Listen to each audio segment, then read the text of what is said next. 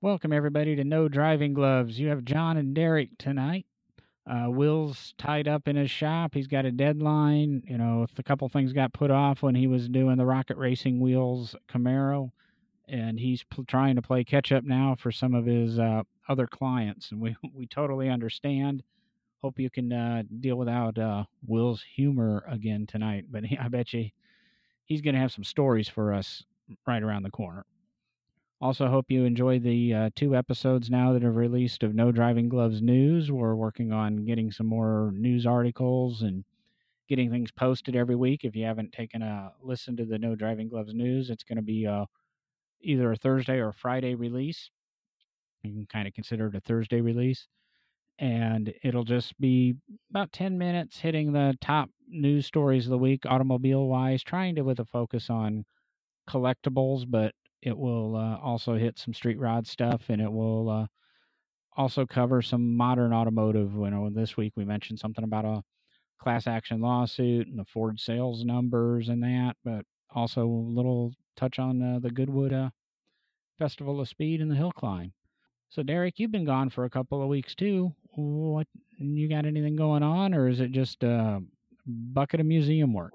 Yeah, I don't really have a lot going. Well, I shouldn't say I don't have a lot going on. I got a lot going on, but it's mostly been a lot of work. I've been traveling for work quite a bit, so on some of the trips, it's hard to load up all the podcasting stuff and take it with you. But this week I was able to, so I'm actually recording from the road up in Ohio. We were on a what we call Museum in Motion tour with some of our Corvette Museum members up to the Detroit area. And I had a good time touring places like Henry Ford Museum and some of the Roush performance facilities, Ken Lingenfelter's collection, and of course General Motors, some of their sites. We got some behind the scene tours at. So that was pretty fun for our group.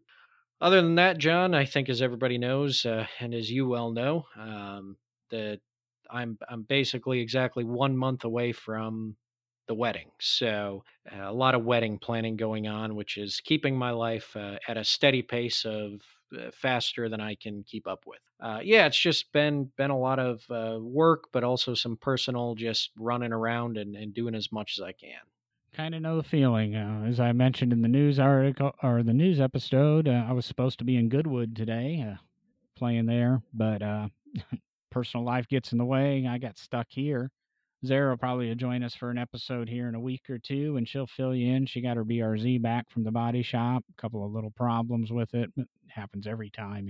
Aim the headlights and where'd this snap ring come from? It doesn't look like it belongs on this car.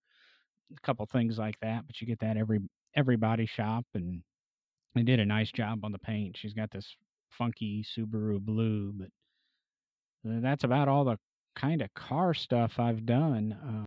Say, just other than the stuff at work, which I really don't need to bore you all the time on it. Putting the X180R together and playing a little bit with one of our new acquisitions, getting the body shipped off to a panel beater in the Northeast, and a couple of things like that. Trying to get some projects wrapped up and get some projects started, and seeing where it all goes. So that's kind of how I've fallen in or been playing with this. When we just have Derek and I, we try to like to keep some of the modern stuff for when Will's here, and we kind of got a backup of topics for when the three of us are together again. But I listen to a couple of podcasts that are three people, and there's regular absentee, and I hope everybody's forgiving of that. And I'm not. Derek's got to pick up because he's the one who usually comes up with this topic for him and I. But we actually sat and we figured, and part of the deal with the no driving gloves is we're going to do everything we want to do it just like we sat down and we're having a conversation, and that's what Derek and I just spent the last 20 minutes doing, having a conversation. Go, well, what do we really want to talk about? What do him and I having knowledge on that? Not going to say Will wouldn't interject. He'd probably have some interjections on the topic, but looking around, we came across an article that was put out by Haggerty on July 5th. Will modern cars be on restorable someday? And this is a question that gets posed to me all the time is, restoration. And it's it's a question that's existed in the 20, 25 years I've been in this career. Oh, you're not going to be able to restore this. Cars from the 80s can't be restored. Cars from the 70s can't be restored. And I wasn't around, but I'm sure in the 50s, people were saying, oh, we're not going to be able to restore these cars from the 1950s. Maybe not so, because there wasn't so much of the computer stuff. But this article from Hagerty kind of puts that right out in front of us. And will modern cars be unrestorable?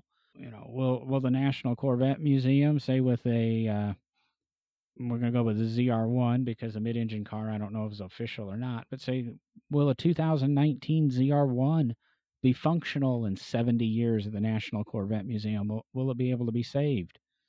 Will, even a Lotus Elise or, a Ferrari Enzo, we have a 918 in the museum. And a lot of the question is, what's going to become of this car in 50 years? How is that car going to hold up? Because, I mean, everything on it's electronic. Will you be able to get batteries for it? Will you be able to, update the electronics? And those are, I'm going to say, still some pretty big unknowns when it comes to it. What time has proven to me is I think it can with various technologies, as Derek and I will discuss. But I've babbled a little bit here. Where do you want to go on this topic, Derek, or what's your initial thoughts on it? I do have a lot of concerns about this, especially in the museum world. We are constantly trying to preserve the artifacts, which includes the cars in the collection, make sure that down the road, these vehicles are going to be able to run again, do everything they're supposed to do when they come out of the factory. As I think all of us know, even from our daily lives of dealing with technology such as our computers at work or at home, anything that has computer technology, it can give us troubles. And a lot of it, unfortunately, is anymore made to be a throwaway item that when it goes bad, you might as well throw it away and get something new, which is exactly the opposite of what a museum's trying to do. I mean, I do. I have a lot of concerns that are we going to be able to preserve the computer system of a car long enough that in 100 years, in, as you say, John, in 2118, will the National Corvette Museum, believing that it still exists and everything goes well for 100 years, will they be able to get one of the ZR1s out and fire it up and have people be able to see what a 100-year-old car at that time, what it was like when it was new and how it ran? Believe it or not, I do a lot of reading on that. I do a lot of discussing with other museums and conservators in the field about, okay, we know how to handle old mechanical objects, cars from 100 years ago now, or we know how to preserve them and how to keep them running. This electronics thing is a whole new field. And how are we going to do that? Is it just that we're going to accept that those parts are what, for lack of a better term, I guess we would call expendable, and we'll find some way to work around them? Or are they, as the essentially brain of the object of the machine, is that the most important part to preserve and make sure it operates the car the way it's supposed to? So I probably spend way too much time thinking about that, especially now that I'm in a museum where we are concerned with preserving probably more computerized cars than just mechanical cars. The Corvette's only been around since 1953. We're dealing probably with more cars in our collection that are computerized than are just old mechanical, functioning vehicles. So I guess long-winded into a short-winded statement, I'm pretty concerned, John. You bring up some good points, and I guess I think about it a lot from just, are we going to be able to keep these functional? And you think about it, are we going to be able to keep these functional the way they are today? It's interesting because, as I've mentioned in a couple of episodes, I have spent a little bit of the last couple of weeks playing with three quote new Model Ts, at least new to us. And these are 100-year-old cars. I mean, 1926, 1923, and 1916. These are 100-year-old cars, and they were state of the art technology when they came out, and they were Model Ts. So while we think of old South Bend lathes and old Bridgeport mills and cast iron tools, they last forever. These were products of Henry Ford too, and built as cheaply and as quickly as possible. I can play, well, it's a disposable society today, and things are different, and plastics go away, and the metal's thinner and things like that, which is kind of true. But these are, like I said, Model Ts. They were built to be driven and built to be patched and put together and run, but they weren't exactly Rolls-Royce cutting edge technology of the day either. But we've managed to keep up with it. And I think when we're looking back in 100 years, no, we'll take a Tesla of today. I think in 100 years there will be running Teslas. Now, of course, I'm a big believer in, and we've discussed, and the more I think about it, it's going to happen, and we're going to go to this autonomous pod society for transportation within the next 50 years or so. It's a whole nother show topic in that, but my thinking's that way. And cars on the road will be enjoyable. As far as, I guess they might not even be on the road. You'll have to go to a private racetrack or a private area to operate them. In the museum world, that's what you're going to have to do. And with the advent of Arduinos and Raspberry Pi computers and that's how these things are going to be powered. Because, I mean, you get a Raspberry Pi now that's just as powerful as the computer I bought in the year 2000. And, write simple code and make the thing work. And these little bits of technology I think, can be adapted to keep the cars running and functioning. But as Derek said, is the car the brain? I mean, Tesla with, say, its level 3 autonomous, and Cadillac coming out with a level 5 autonomous car in a couple of years, those are living beings, really. And Derek's right. Is that ECU the car? Can you I'm going like Buck Rogers and Twiggy and that. Is there a personality to them? And is that Knight Rider? There you go. Was KITT the Trans Am, or was KITT the circuit board in it?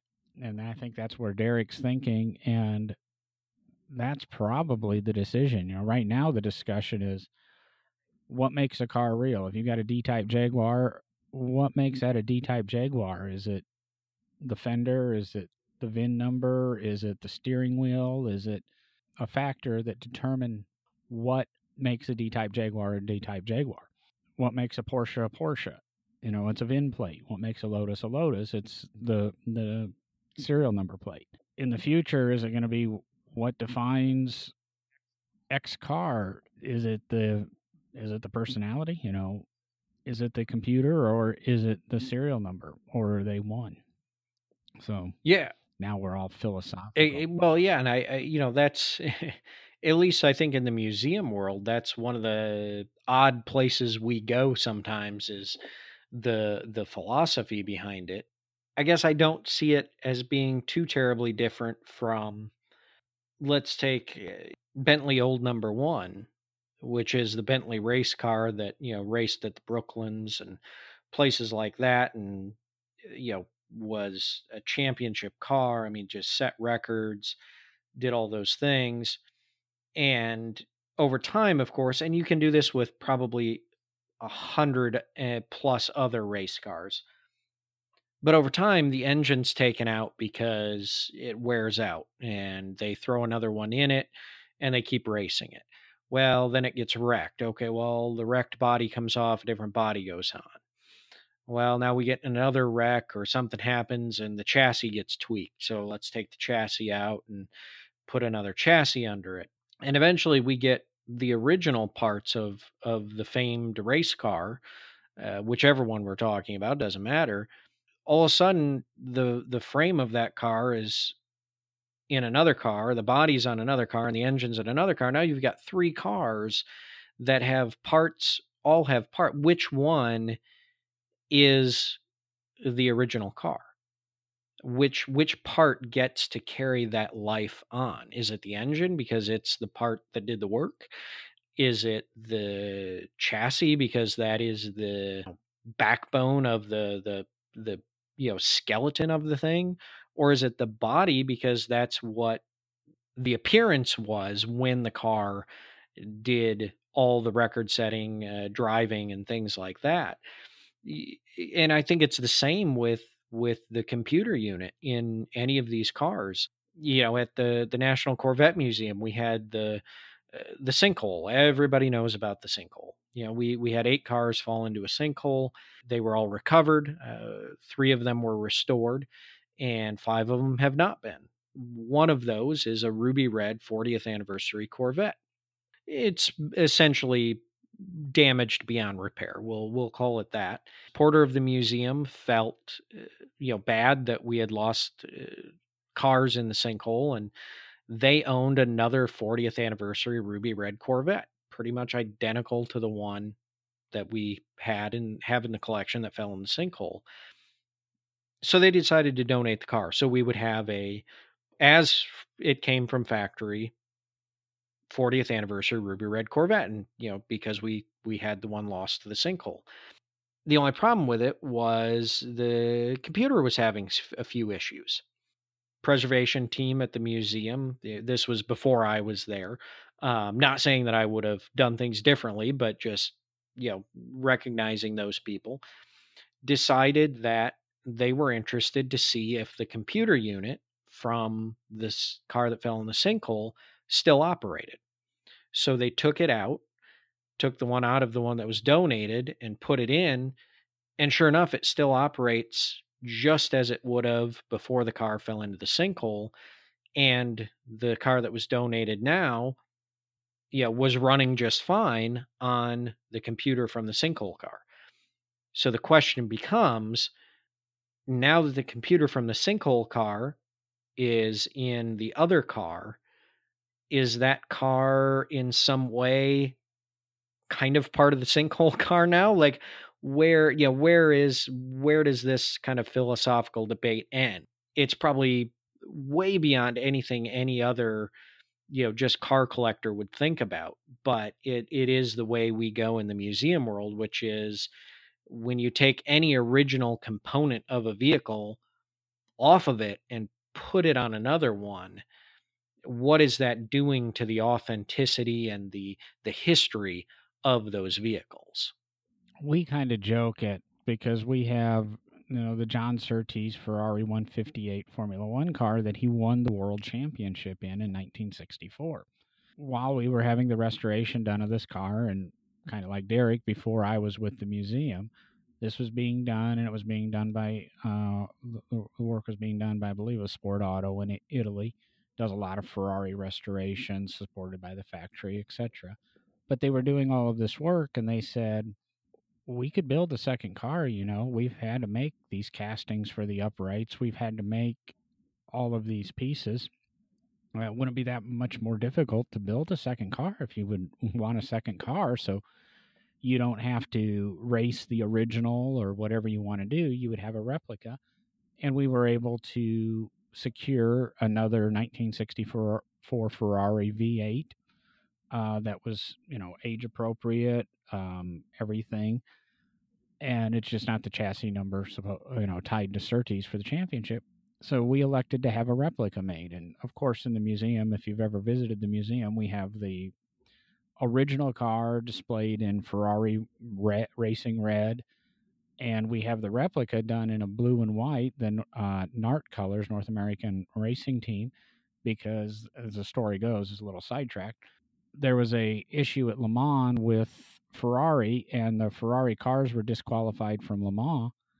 And because of that, Ferrari pulled his cars, or Enzo pulled his cars from every form of racing that season. But this was at the very tail end of the season. Surtees was campaigning for a world championship, and he could win it. And he was able to talk Enzo into selling his Formula One car to Luigi Chinetti up in New York and running it under the North American Racing Team colors. And that's how the season finished. The last four races, the car was run in blue and white, only for factory Ferrari to ever campaign that way in Formula One. And a lot of little ties to that. And Surtees won the championship. That's a long story to get to my short little point here. That 1964 Ferrari also carries the first Momo steering wheel ever made. And for the longest time, that steering wheel, that original 1964 steering wheel, was on the replica. And when John visited the museum once, he noticed it and he kind of objected to that and said, that needs to go on my car. And we, kind of joked with him. He was kind of serious, or he was serious, put it that way, no kind of about it.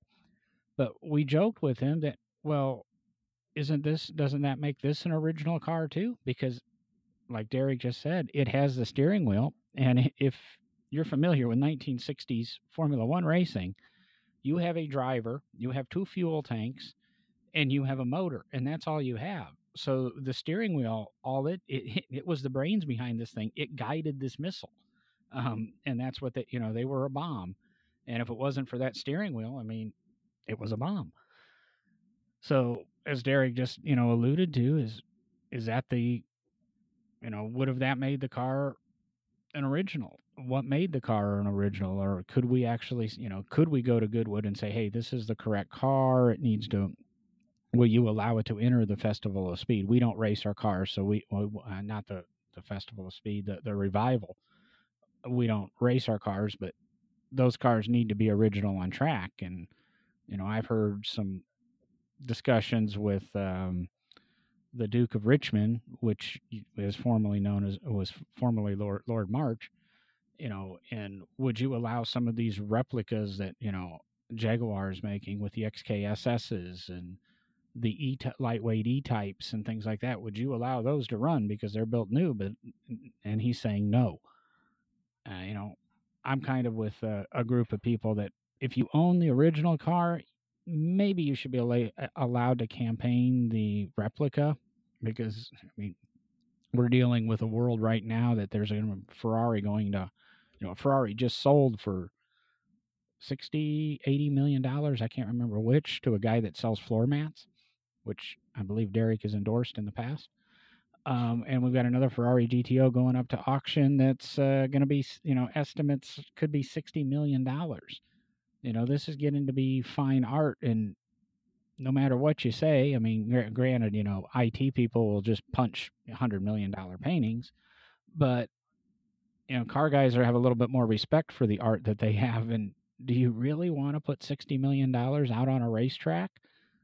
But on the flip side, do you want to deprive the world of seeing that $60 million car run and what it sounds like and, relive history with it? I don't think we're doing a lot of discussion on will modern cars be unrestorable, but we're doing a lot of discussion on what is going to be, what constitutes originality in a car. Well, I think we can flip it back to that discussion, though, John, because now we've talked about if you take the computer out or have to work around it, is it still the original car? So, in that question, it's going to be a question of what does restored mean? And I guess this gets into a very possibly a deeper discussion than we can possibly have in one episode. We may have to do multiple episodes talking about restoration in general, because as you get into restoration, you have to replace things in some cases. Sheet metal rusts, and you have to put new sheet metal in place to restore a car sometimes.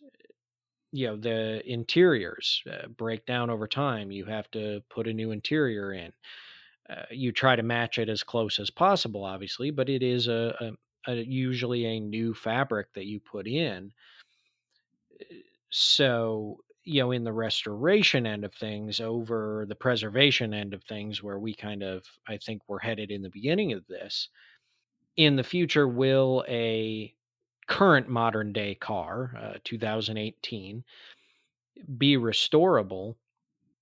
I guess in a not too deep of a dive yet, but a kind of just a quick answer to that would probably be yes. It's going to be restorable, which means somebody's going to be able to take a brand new Ferrari or a brand new the Corvette ZR1 that's out right now, or whatever car, the last Dodge Viper built, if it gets parked outside for the next 30 years and the paint's shot and the interior's shot and the electronics have been, chewed up by mice, you can always repair or replace the body panels, whether they're fiberglass or sheet metal or, aluminum, steel, whatever it is.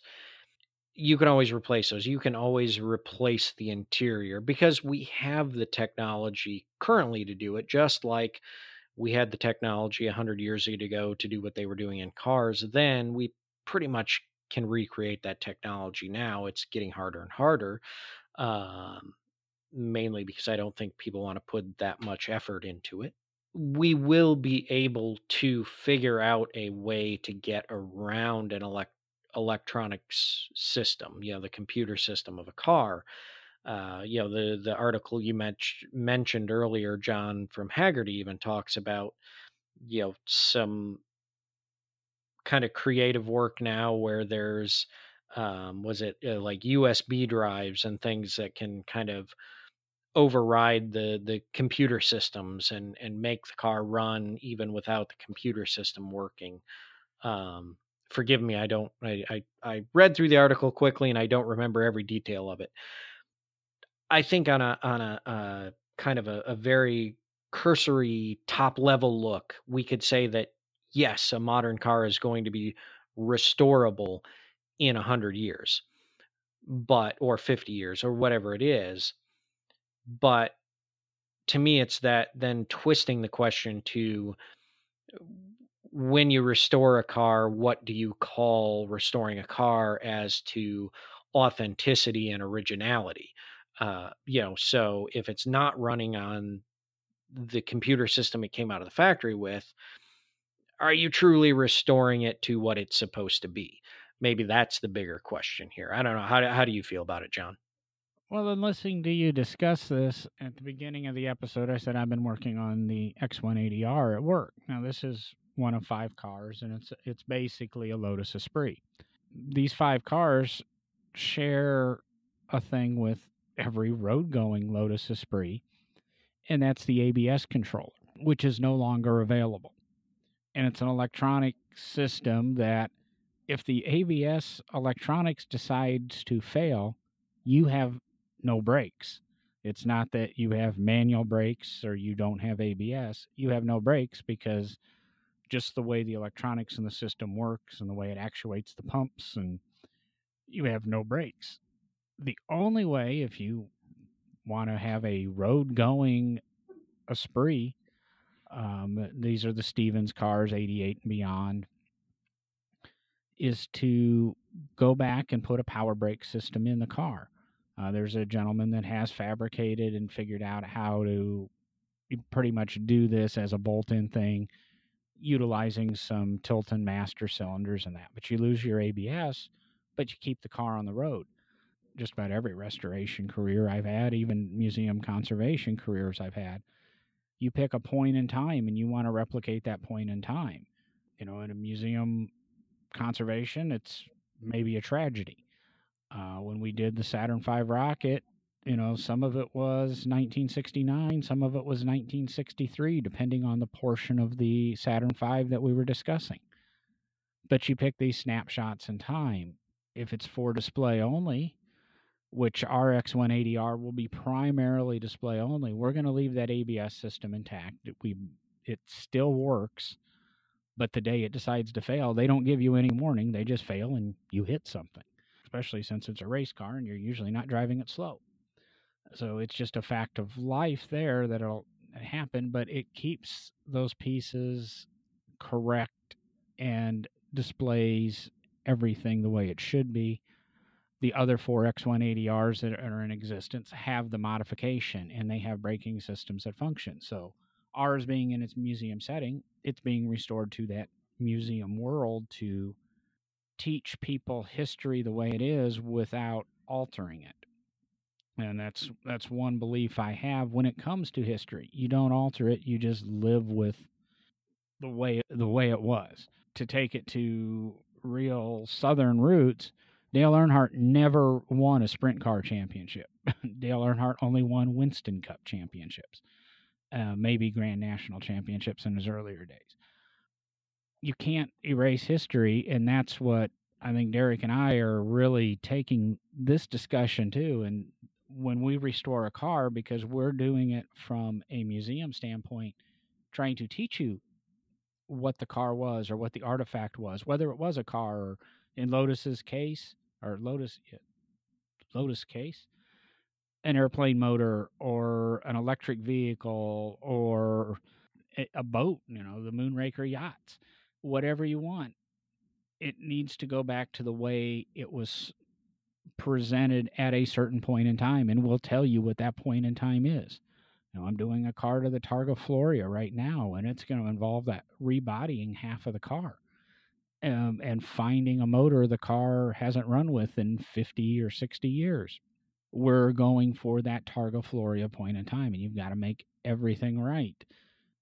So I don't know if we've actually discussed, will modern cars be restorable? I think that's going to be a topic for another episode, but Hey, I discussed it. I mean, I said at a top level glance, yes, they will be because but it's more of that deeper question of, I guess, what is the definition of restored? yeah, we're answering the question: are we restoring cars? Are we preserving cars? Or are we? I think the way the Hegarty article's written, and in this conversation, I think we're answering the question: will modern cars be unrestorable?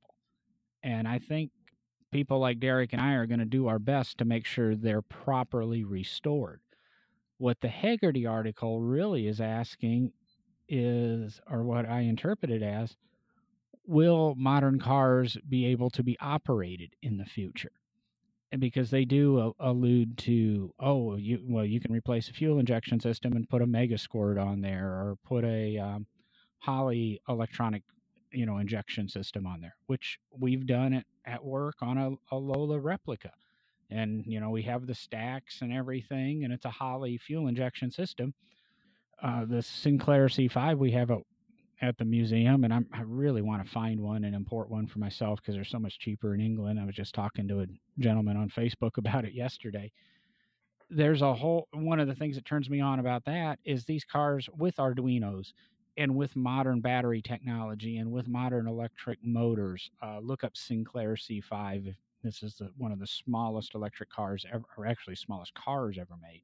There's a whole menu on the Sinclair owner's website of all these parts you can print 3D. And I've discussed it before. I love 3D printing. It's one of my other hobbies. You can print all these, improvements or little things for it. And I think that's answering Hegarty's question, because they talk about 3D printers and, like I said, the computer systems, and you can make any part you want with a 3D printer, provided you've got enough money for the right 3D printer, or you sub it out to somebody, or laser cutters and things like that, because nobody does sand castings, etc. anymore. 3D printing has just made it accessible. In answer to the Hegarty article, which is where Derek and I started with this, I'm going to say, will modern cars be unrestorable? To answer that question, no, they won't. Will modern cars be unrestorable? Yes, they will, except in the most strict sense of the most strict. How do I want to say that? I'm going to have to do a lot of editing here. You're kind of confusing me here because you're going the opposite way I was. You're saying no, they're not going to be restorable? No, I'm going to say that they are. Well, actually, I'm going to say no, they're not going to be restorable. People like Derek and I will do our best to preserve them and continue their operation. But to me, a restoration is not keeping the car operational. And that's what like I said, what I think the Haggerty question is will modern cars be able to be operated or continually operated? And yes, they will. The Ford Raptor that you're driving 40 years from now is not going to be the Ford Raptor you're driving today. It's going to have a different fuel injection system on it. It's going to have a different ECU. It's going to have a different, everything computer on that car will be operated differently. It'll be updated, circuitry or this universal ECU that people are going to be able to buy, and it'll operate these vehicles. But I don't think you'll see the Ford ECU being used except in those strict circumstances at the National Raptor Museum. A Corvette Stingray at the National Corvette Museum, yeah, they'll probably have 5 or 6 correct ECUs for a 2019 Corvette that will maintain that vehicle, but those ECUs will be treated like gold, kept in, a static proof vault or something because of the fragility those will have in 50 years. But it'll allow them to tell the story. The guy driving the 50-year-old 2019 Corvette in, 2069, no, his car won't have a lot of those original pieces on it. Numbers matching Corvette in 2069 is I'm going to say isn't going to exist. So did I answer that question, or did I just totally screw up everybody out there and we just all need a drink? I fell asleep. What? Sorry. No. No, I think you've. I mean, I think we're both on the same page here, which is, and I said at a cursory level they're going to be restorable, but I will change that to say that I agree with you. In what I meant was they're still going to be operable. People are going to find a way to do that. Now, we're going to do our best to preserve them, as you say, in their factory condition. And that likely will mean that it's going to be hard to have a running one as it came out of factory at this point. Restorable in the way you and I would define it is probably going to be a no answer. And I think that's what you were saying. Yeah, you said that in a lot fewer words than I did. Sorry for wasting 10 minutes of everybody's lives, but yeah. Hey, you drug out the episode, so we're good. Maybe we answered that question, maybe we didn't. I don't think we answered it in nearly the way I imagined this conversation going. I guess we'll sit down with Will in an episode or 2 or 3 or at some point and discuss restoring modern cars and how we see that going in the future. Again, changing ECUs and fuel injection systems and tire technology and, composites and things like that. Well, and I think it'll be interesting to get Will in on this conversation because, he puts a lot of modern drivetrains with a lot of electronic components into his hot rods. To find out what probably the question I will ask him is, as the builder of these cars, what does he hope for these cars in the future? In other words, if he came back, if he was brought back to life in 2118 and one of his hot rods still existed in a museum, let's say, some museums like, hey, Big Oak Garage, an example of a hot rod they did, and it had electronic components because he put a modern crate engine in it with a lot of electronics, electronic gauges, things like that. As the man who built that car, how would he feel if he went to the museum and they were running it, but they had modified it to run and changed a bunch of stuff on it just to make it run? I think that would be the interesting question to ask, because, both you and I know we try to capture that moment in time or the builder's original intent. So it would be interesting to hear from someone who is a builder of a vehicle that has electronic components, Well, what his as you thoughts were would be. talking, I'm sitting here thinking, boy, you and I talk this one way to death. And the and I'm sorry, but the funny kid from Alabama who grew up in Alabama who lives in, a town of 12, or what was that, 12,000? I can't remember our population episode. No, I've been there. It's Um, pretty close to this 12. is the guy who's taking apart modern electronic shifters and modern fuel injection systems and adapting them and making them work and working in ways they never were intended. To be honest, and this, I'm in the crazy John way that I work, this is a huge compliment to Will. He probably understands this better than 90% of the people out there because, like I said, I, I can't say it because I don't know if he wanted us to say it or discuss it, but one of the shifter linkages that he was building, I thought was as complex as could be. And oh, no, it's just a servo and it's just this and just that. And we're putting it in this. And okay. And, he moved electronic door handles from the GTR into the Dart we talk about so often. And, adapting all of this stuff that never, 65 Dart with GTR door handles that function. And I mean, everything in that car functions the way it's supposed to be. And it's like a car. Well, we started this conversation and I was saying, well, because Will isn't here, maybe Derek and I, now I'm finishing it going, now maybe Will needs to be in on this conversation because he understands how non-complex this complex stuff is. If he listens to this episode before the next time we record, he's going to have such a big head. We have that video of you and him. He has a big head. His beard might contribute. Well, that's true. Well, I think he grows the beard to try to balance probably. it out. I'd go with that. But I think with that and complimenting Will, we're going to wrap up this episode for tonight. Maybe we answered your question. Maybe we didn't. Maybe we posed more. So, as I say all the time, shoot us an email, nodrivinggloves@gmail.com. Look us up on Facebook or Instagram, No Driving Gloves, all one word. Take a look at it. I mean, everything. Give us some topic ideas, too. There's got to be some things that you want us to talk about. And with that, I think we'll close up this evening and talk to you. And, well, I'll talk to you in 4 more days with a new episode of No Driving Gloves News. And Derek and I, and hopefully will be back in a week with a standard episode of NDG. Yeah, but hopefully it'll be part 2 of this if Will's back, because that'll be fun. We'll give it a try. That's it for tonight. See you later.